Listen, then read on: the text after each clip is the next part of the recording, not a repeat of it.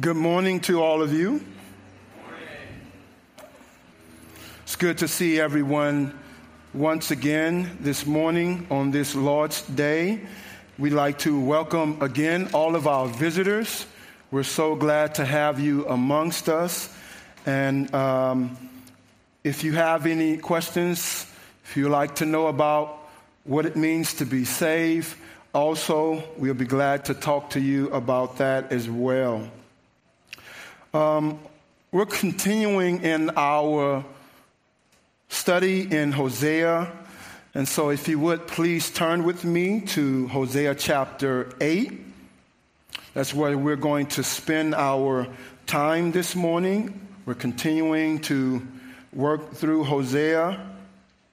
Hosea is one of the largest minor prophets books of the Bible. And so I think we're almost to the end. We have about, I believe, 5 or 4 more chapters. But the Lord have really blessed us, and we have been able to plow through this book. In our text this morning, we're going to be considering Israel's failures by taking a careful look at some of the sinful mistakes the Israelites made that still harass us and still annoy us in some sense to this day. And the thing in particular that we're talking about is self-centeredness. But I think at times we're able to see this kind of bleed out when we go to funerals. You can kind of see how a person values God or not values God. You can see how a person may have thought deeply about God and how they have not. You see really the divide between life and death, the divide between a believer and an unbeliever. But what I found in some of the funerals that I've gone to is that there is a song that people like to sing or like to have sung at their funerals. And I think it describes what we're going to be talking about today. And the song is called My Way. You're familiar with this song. It's sung by Frank Sinatra. It was made famous by Frank Sinatra. And so a person who uses this song as an anthem for their lives says something about themselves. The life we live reveals who we are. And so listen to the lyrics of this famous song. And now the end is near, and so I face the final curtain. My friend, I'll say it clear. I'll state my case of which I am certain. I've lived a life that's full. I've traveled each and every highway, but much more than this, I did it my way. Regrets, I had a few, but then again, too few to mention. I did what I had to do and saw it through without exemption. I planned each charted course, each careful step along the byway, and much more than this, I did it my way. Yes, there were times, I'm sure you knew, when I bit off more than I could chew. But through it all, when there was doubt, I ate it up and spit it out. I faced it all, and I stood tall and did it my way. I've loved, I've laughed and cried. I've had my share of losing. And now as tears subside, I find it all so amusing to think I did it all. And may I say, not in a shy way, oh no, not me. I did it my way. For what is a man? What has he got if not himself? Then he has naught to say the things he truly fears, and not the words of one who kneels. The record shows I took the blows and did it my way. Yes, it was my way. So we can kind of picture what this is all about. And I think when we read our text, we're going to see some similarities with the people of God. But I wonder how Spurgeon would respond to this. He might state, and I quote, "Self-esteem naturally keeps Jesus out of the heart. And the more our self-esteem increases, the more firmly do we fasten the door against Christ. Love of self prevents love of the Savior," unquote. Then I might add, therefore, we cannot do it our way. So please follow along with me as I read today's passage from Hosea 8. Just wanted to give an introduction before we read the Word of God. Hear now the word of the living God. Set the trumpet to your lips. One like a vulture is over the house of the Lord, because they have transgressed my covenant and rebelled against my law. To me they cry, "My God, we, Israel, know you." Israel has spurned the good. The enemy shall pursue him. They made kings, but not through me. They set up princes, but I knew it not. With their silver and gold, they made idols for their own destruction. I have spurned your calf, O Samaria. My anger burns against them. How long will they be incapable of innocence? But it is from Israel a craftsman made it. It is not God. The calf of Samaria shall be broken to pieces. But they sowed the wind, and they shall reap the whirlwind. The standing grain has no heads, it shall yield no flour. If it were to yield, strangers would devour it. Israel is swallowed up. Already they are among the nations as a useless vessel. They have gone up to Assyria, a wild donkey wandering around. Ephraim has hired lovers. Though they hire allies among the nations, I will soon gather them up. And the king and princes shall soon writhe because of the tribute. Because Ephraim has multiplied altars for sinning. They have become to him altars for sinning. Were I to write for him my laws by the 10,000s, they would be regarded as a strange thing. As for my sacrificial offerings, they sacrifice meat and eat it. But the Lord does not accept them. Now he will remember their iniquity and punish their sins. They shall return to Egypt. For Israel has forgotten his maker and built palaces, and Judah has multiplied fortified cities. So I will send a fire upon his cities, and it shall devour her strongholds. Let us pray. Our Lord and our God, your word is holy. Your word is without error. Your word is efficacious for us to live by. The principles therein is your standard. Lord, the principles therein is the means by which we must live by. It's the means by which we must apply ourselves, that we must give the application, that we might know you, that we might come to the knowledge and to the truth of your word, that we might grow and mature in our faith as we are the children of the Most High God.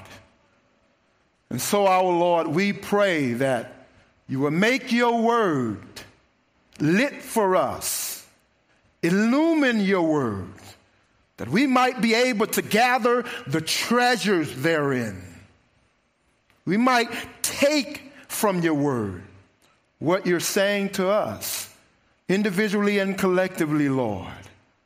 May your word go forth with power, bringing about change and transformation, that we might be empowered by your Spirit to do all that we're called to do, giving you the glory, the honor, and the praise. Save the unbelieving one today.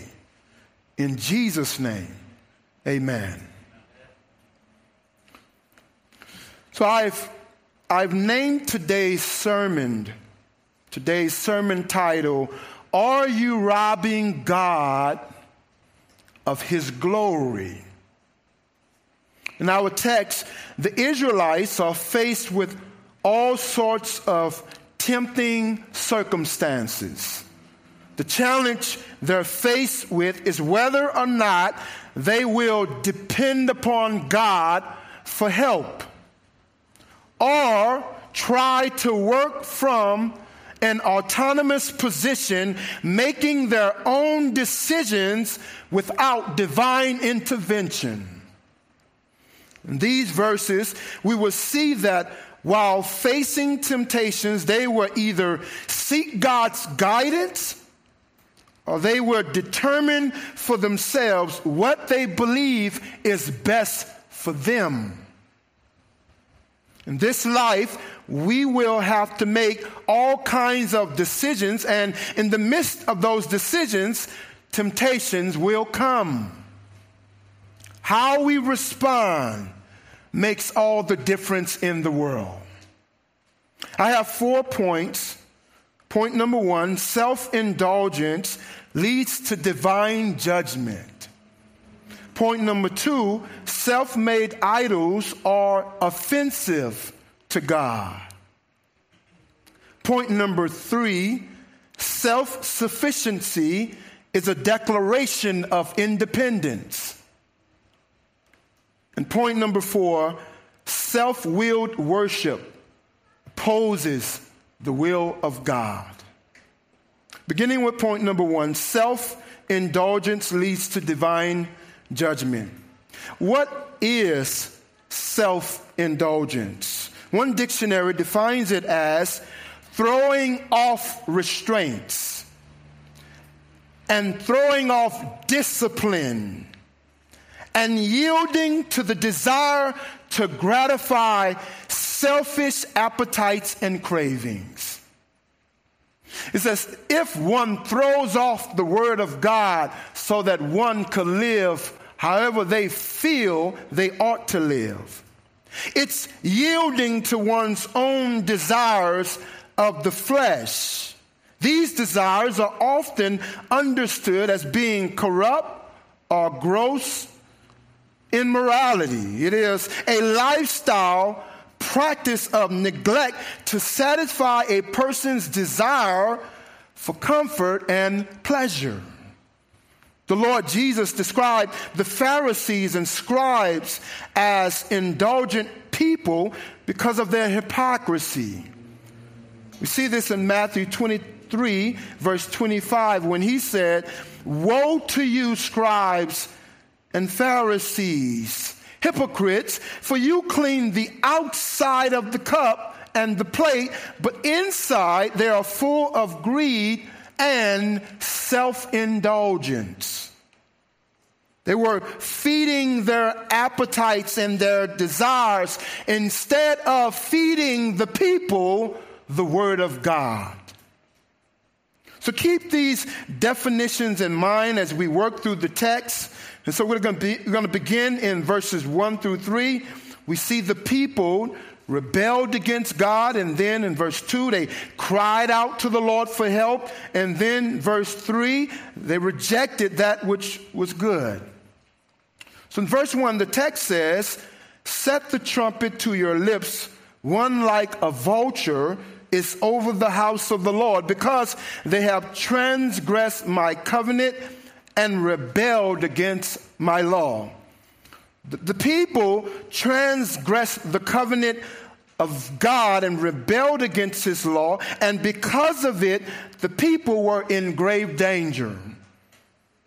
The sarcasm the Lord uses here is scary. The Lord is about to rain down judgment on the people of God, so he states, "Set the trumpet to your lips." In those days, it was more than likely a shofar. A shofar is more like a bugle. You could think of a ram's horn, if you would. But it was used to call God's people for worship, and it was used for going out to battle. God essentially is saying, sound the alarm, because I'm going to pounce on you like a hungry vulture. God, in essence, is about to wage holy war on his people. The people of God were facing divine judgment because they transgressed God's covenant. They rebelled against his law. Now, if God said this to his people, then in what ways do we relate to disobedient Israel? We know we have the comfort of knowing that Christ have died for our sins and paid for our sins, but it does not mean we are without responsibility. We're still held to the truth of God's word and to live by it. So we're to come alongside of these Israelites, and we're to see, how do we fit in? So how have you disobeyed God this week? How have you broken his word? What moral tests have we failed? Israel rebelled against God knowingly. We are familiar with the scriptures and what it teaches. The question we ask ourselves, are we knowingly disobeying God's word? That their sins were premeditated while knowing the divine instructions given to them by God. Then the Israelites had the audacity to call upon God as if they were in good fellowship with him after practicing idolatry. The Israelites said to God, "My God, we, Israel, we know you." God's people were in trouble, so they cried out.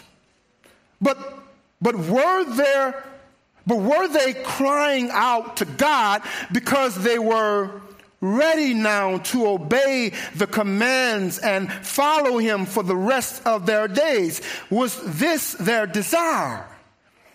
We know that in the text it would be a no. The people, as before, were being hypocritical. Yes, they cried out, but they weren't willing to change. We see it all the time. People cry out for help, but when it's time for help, they renege on their promise, just like last time.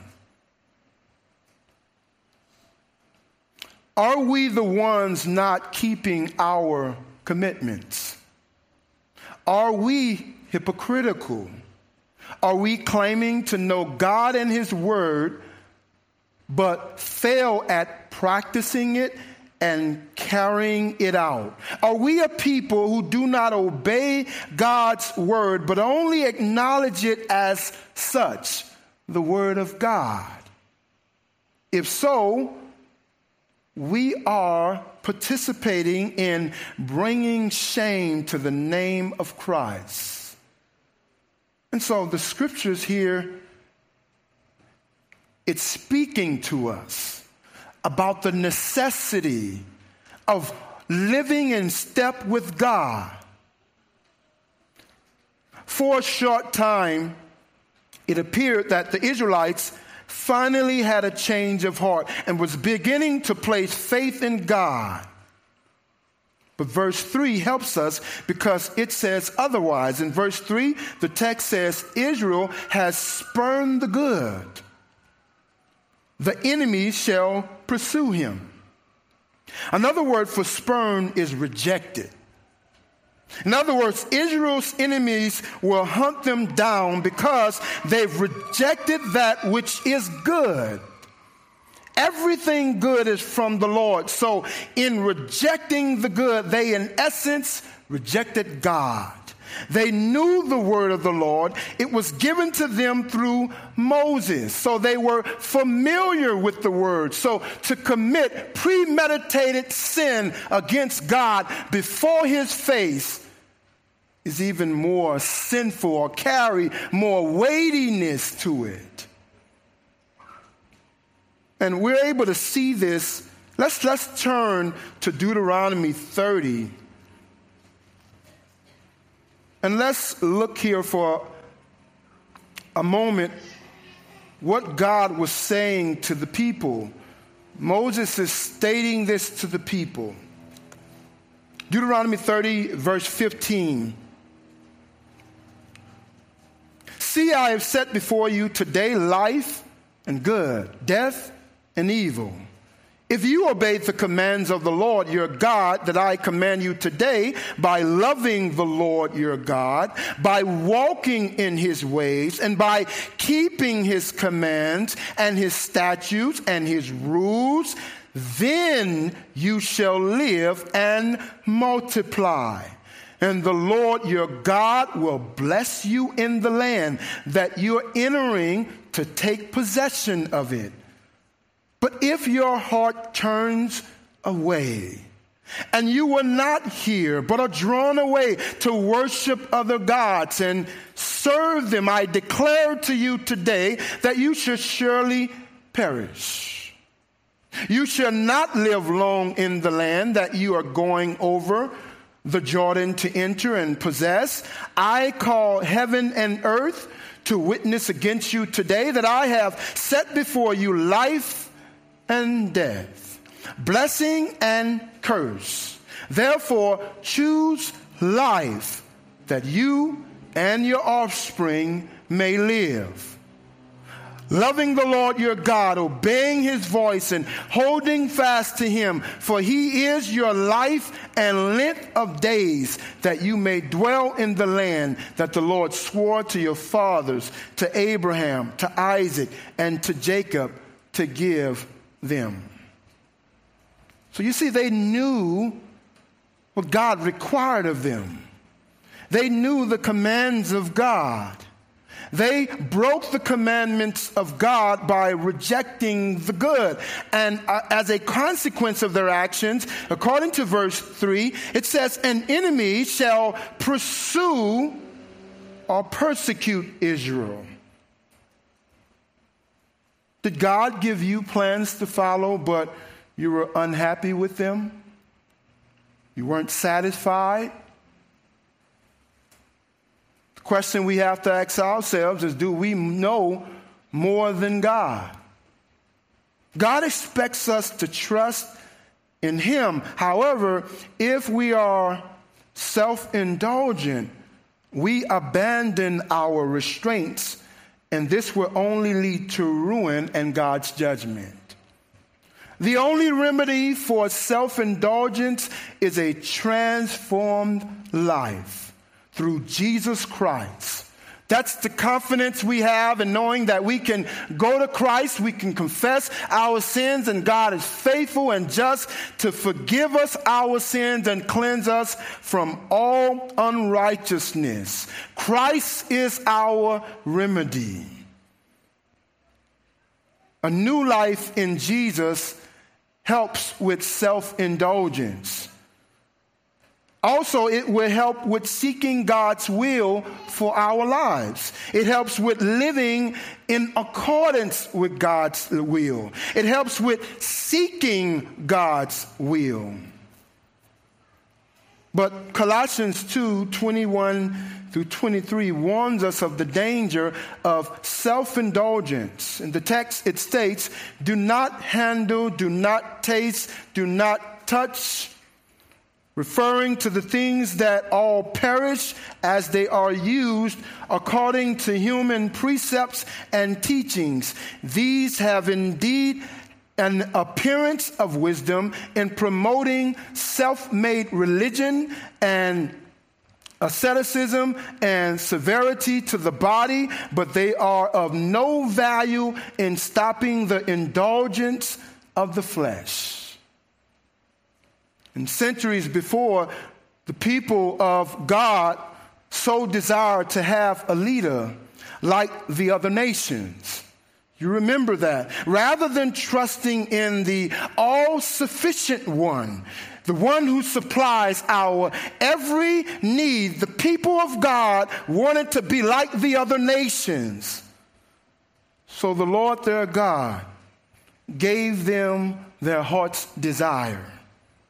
They chose for themselves Saul, and he was anointed king. But Saul, because of pride and the fear of David, a man after God's own heart, did not obey God and caused the people much trouble. The people's desire to have their king is the backdrop of verse 4 when the Lord says, they made kings, but not through me. They set up princes, but I knew it not. In other words, they did not come to God to seek God's counsel. Instead, they did things on their own. They made their kings. They set up their princes. Anytime we do anything separate from God, we are destined to stumble and fall. The Israelites were faced with the temptation of doing things God's way to yield God's results, or to do things themselves and doing it their way. The problem is their way was done without God and His Word. And God would not approve of such leadership. He refused to be associated with their kings and princes, but they insisted on having their way. They trusted too much in themselves. How about us? Are we feeling so strong that we don't depend upon God for anything? Do we believe too much in ourselves? Have we failed to rely upon God for all of our issues? Do we take everything to the Lord? This is the challenge for us. Sin and problems of various kinds can be avoided if we simply place faith in the Lord Jesus Christ and wait on Him. Do we ignore the clear path the Scriptures treads out for us? Do we depend too much on our external experience? In other words, in what do you place the most value? Who is the most valuable player in your life? If the Lord is not, then who? Who are we valuing most? if we're not valuing God, we've created for ourselves man-made idols. You could say self-made idols. My next point, self-made idols are offensive to God. Continuing with the rest of verse 4, it states, with their silver and gold, they made idols for their own destruction. According to this statement, the Israelite people brought about their own destruction because they made for themselves idols to their own liking. The people had once again involved themselves in pagan worship. The unfortunate thing is that they had done this before, and now they've slipped back into their old way of living. They've done this before, shortly after the Lord chose them as a nation, and here we go again. We can relate to them struggling with this. We can relate to the struggle because we've had difficulty in certain areas of our lives repeating the same old sins, falling once again on our faces. Immediately following verse 4, the people of God made for themselves another idol. This is more than just an idol representing themselves, but this is an idol that represents the nation of Israel. But in following their actions, God expressed himself in verse 5 saying, I have spurned your calf, O Samaria. My anger burns against them. In response to the people, God conveys his rejection of their golden calf. Then he asked them a rhetorical question stating, how long will they be incapable of innocence? It's because of their practice of sin that they're incapable of not being included with those who oppose God, those who sin against God. In other words, like the others, their time is running out and they still haven't repented. They're still a long way off from turning to the Lord. We know that this can't be God, these particular idols that they're making, because man made it. No one makes God. God always existed. God is from eternity to eternity. God is spirit, so he therefore cannot be made with hands of men that are created. So you see the senselessness of this. But what did the people do? Listen again to verse 6. It states, for it is from Israel a craftsman made it. It is not God. The calf of Samaria shall be broken to pieces. This is if God said, you're wasting your time. A man-made idol really is stupid. It really is. And this is why the people are facing destructions. They want a man to make them an idol so that they might call it God and worship it as such, instead of worshiping the true God of Israel, the one and only God. They instead used up their resources, gathered up everybody's gold and silver, and said, we'll make our own God. We don't have to depend upon the God of Abraham, Isaac, and Jacob. So we can see the stupidity of what the people chose to do. And so how can their man-made God reach the level deserving of worship when the people are the ones who donated the scraps of silver and gold to put the thing together? Manufacturing their God was the work of their own hands, and now they're going to worship it? They're going to put their trust in a dumb idol? This is great stupidity. So we can see why this offends God. But we're not far off when we value the things we love, the cars, the houses, the money, the bank accounts, 401ks, all of those things, everything that falls in the created order that could be lost. It's stupid for us to put our hope in those things that could be lost. It's foolish for us to do such things. But the struggle is real. We can't act like it's not there, but we must be aware of it so that we might, with God's help, make the changes we need to make and trust only in the one and only true and living God who never fails. He's the one we're to put our hope in, not in man-made idols. Psalm 115, 4 and 8 says, their idols are silver and gold, the work of human hands. In verse 8, those who make them become like them, so do all who trust in them. Dumb idols. We become dumb if we follow that path. Practicing idolatry would only lead to destruction. Therefore, we take no part in it. The psalmist says in Psalm 28 in verse 7, the Lord is my strength and shield.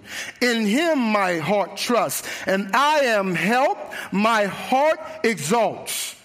And with my song, I give thanks to him. If you're here today, you haven't placed your trust in the Lord, look to the Lord Jesus Christ today and be saved. The reality is this: we've all sinned and fall short of the glory of God. No more looking into yourself. You must look beyond yourself to the Lord Jesus Christ. None of your accomplishments matters to God. He seeks perfection and he seeks glory. The Lord Jesus provides that. He provides the perfection that is needed to enter the kingdom of God. God gets the glory in that. And whoever placed faith in him would be saved. The Lord provides everything you need for salvation. He shed his innocent blood for your sins. He died and was buried all for your sins. And he rose again from the grave with all power so that those who believe in him would be saved from their sins. No one who is apart from Christ can save themselves by their own works or their own deeds. And no one in and of themselves is sufficient enough to save themselves. The whole human race is hopeless without the Lord Jesus Christ. Which leads to my third point. Self-sufficiency is a declaration of independence. One Bible dictionary defines self-sufficiency as the capability of providing oneself without the help of others. Those who are self-sufficient people, in other words, need no one.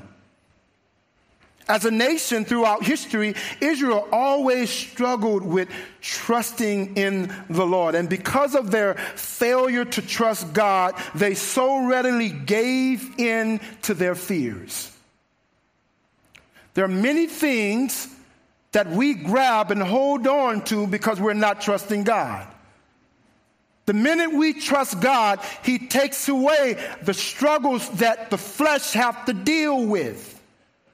Because God is sovereign over all things. God is sovereign in strength and he's sovereign in weakness. God is all-knowing. He has all wisdom. There's nothing he needs to find out or figure out. God knows it all. And not only that, he sees it all. There's nothing that is hidden before the eyes of our God. But yet, the people of God still struggle.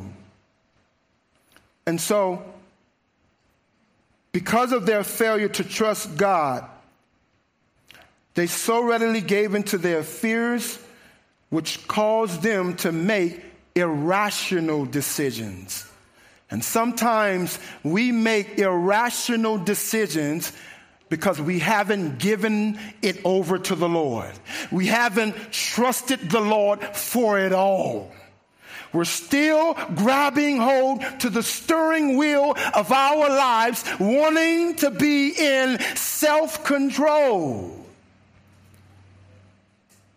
So the struggle is real.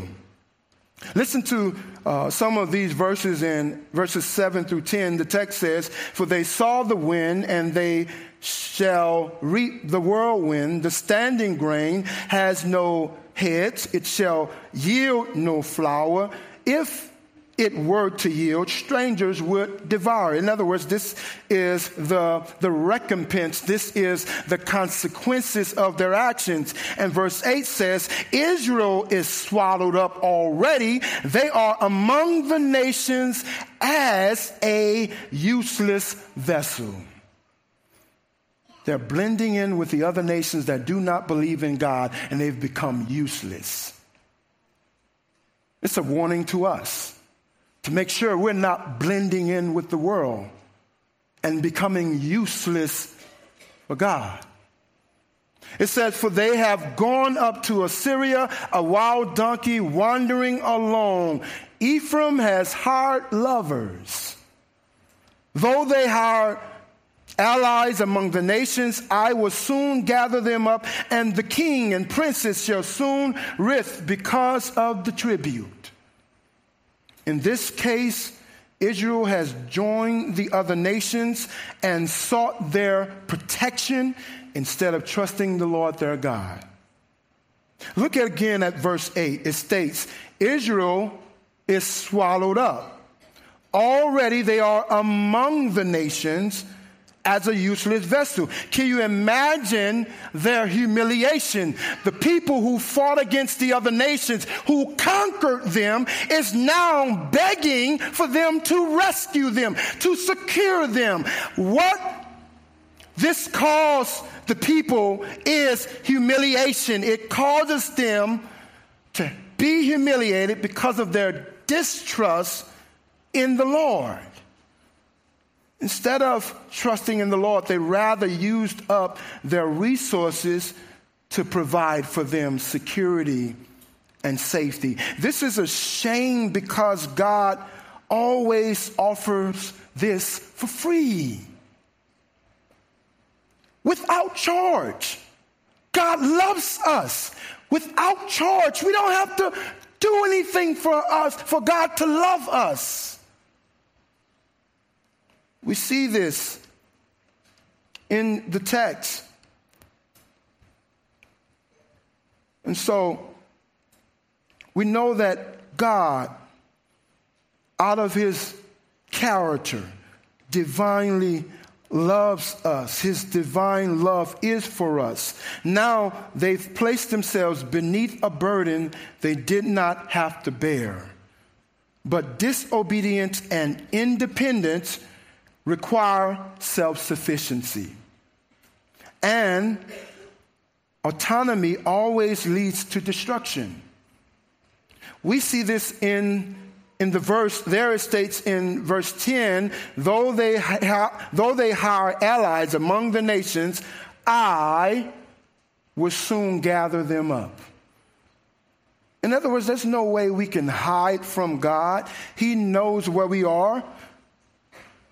And it says, and the king and princes shall soon writhe because of the tribute. No one can save Israel from the all-knowing God. He sees us wherever we are. No one can hide.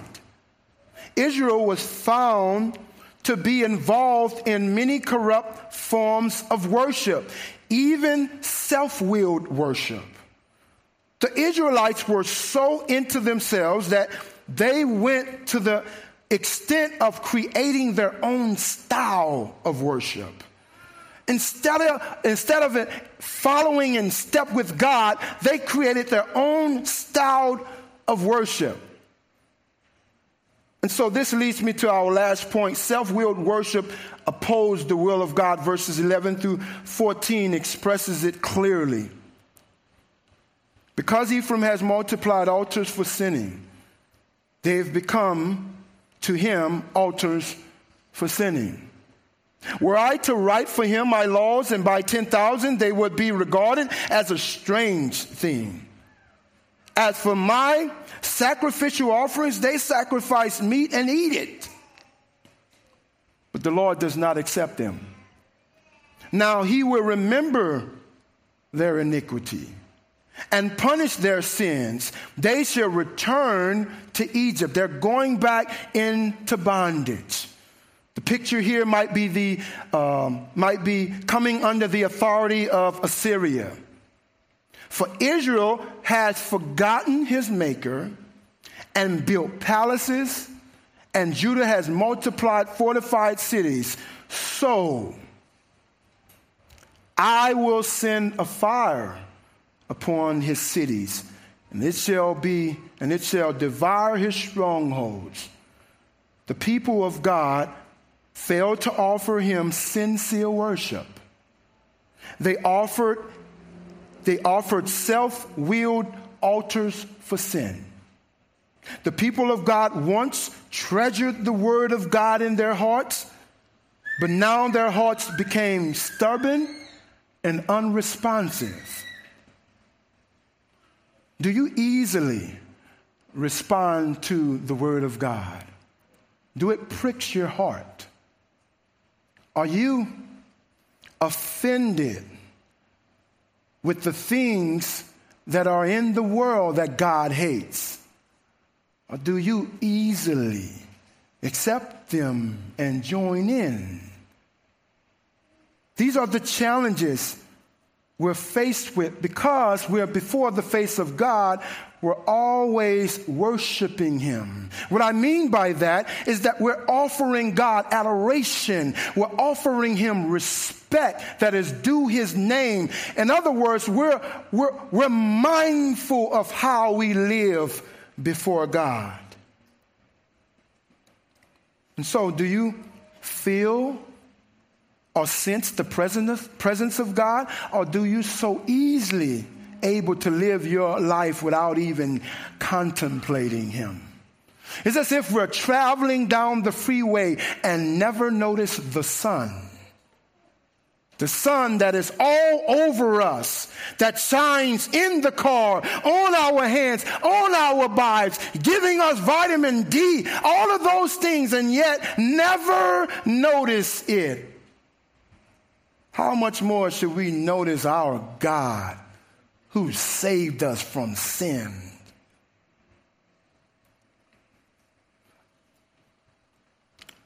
A self-willed person is someone who insists on having their way while opposing the will of God, and in most cases, it also includes arrogance. Sometimes we forget and we give in to our sinful doubts about God's love for us.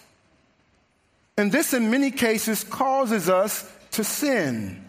We don't remind ourselves of the love of God. We don't remind ourselves of the power of God. We don't remind ourselves of the authority of God. And so because of our forgetfulness, it leads us into sin. We find ourselves doubting God's love. Sometimes we fail to realize how deeply we've sinned against God because we haven't remind ourselves of his character. Sometimes we make plans without God's help. And other times we make decisions out of fear that God won't come through. It's as if God needs a second plan, a plan B. But we ought to rest, knowing that God is our refuge and strength, a present help in a time of trouble. We don't have to worry. The birds don't worry, the scripture teaches us. We're his children. We've been bought with a price. So therefore, we must make our decisions and plans with God.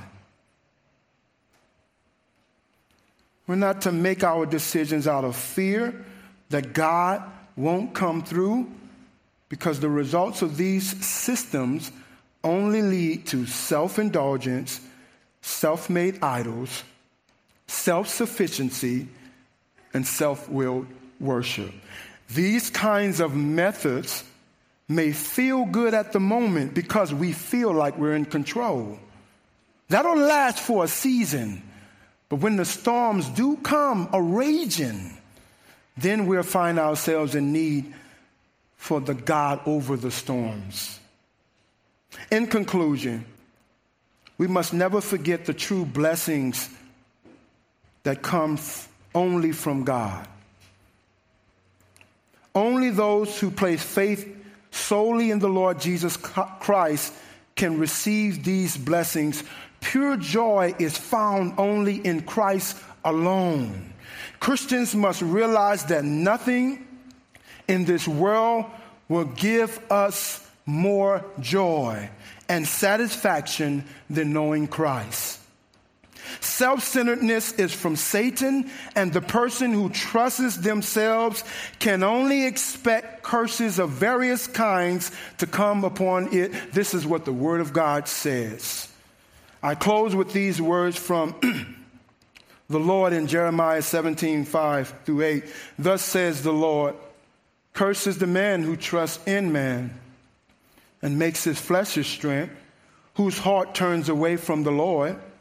He is like a shrub in the desert, and shall not see any good come. He shall dwell in the parched places of the wilderness, in an uninhabited salt land.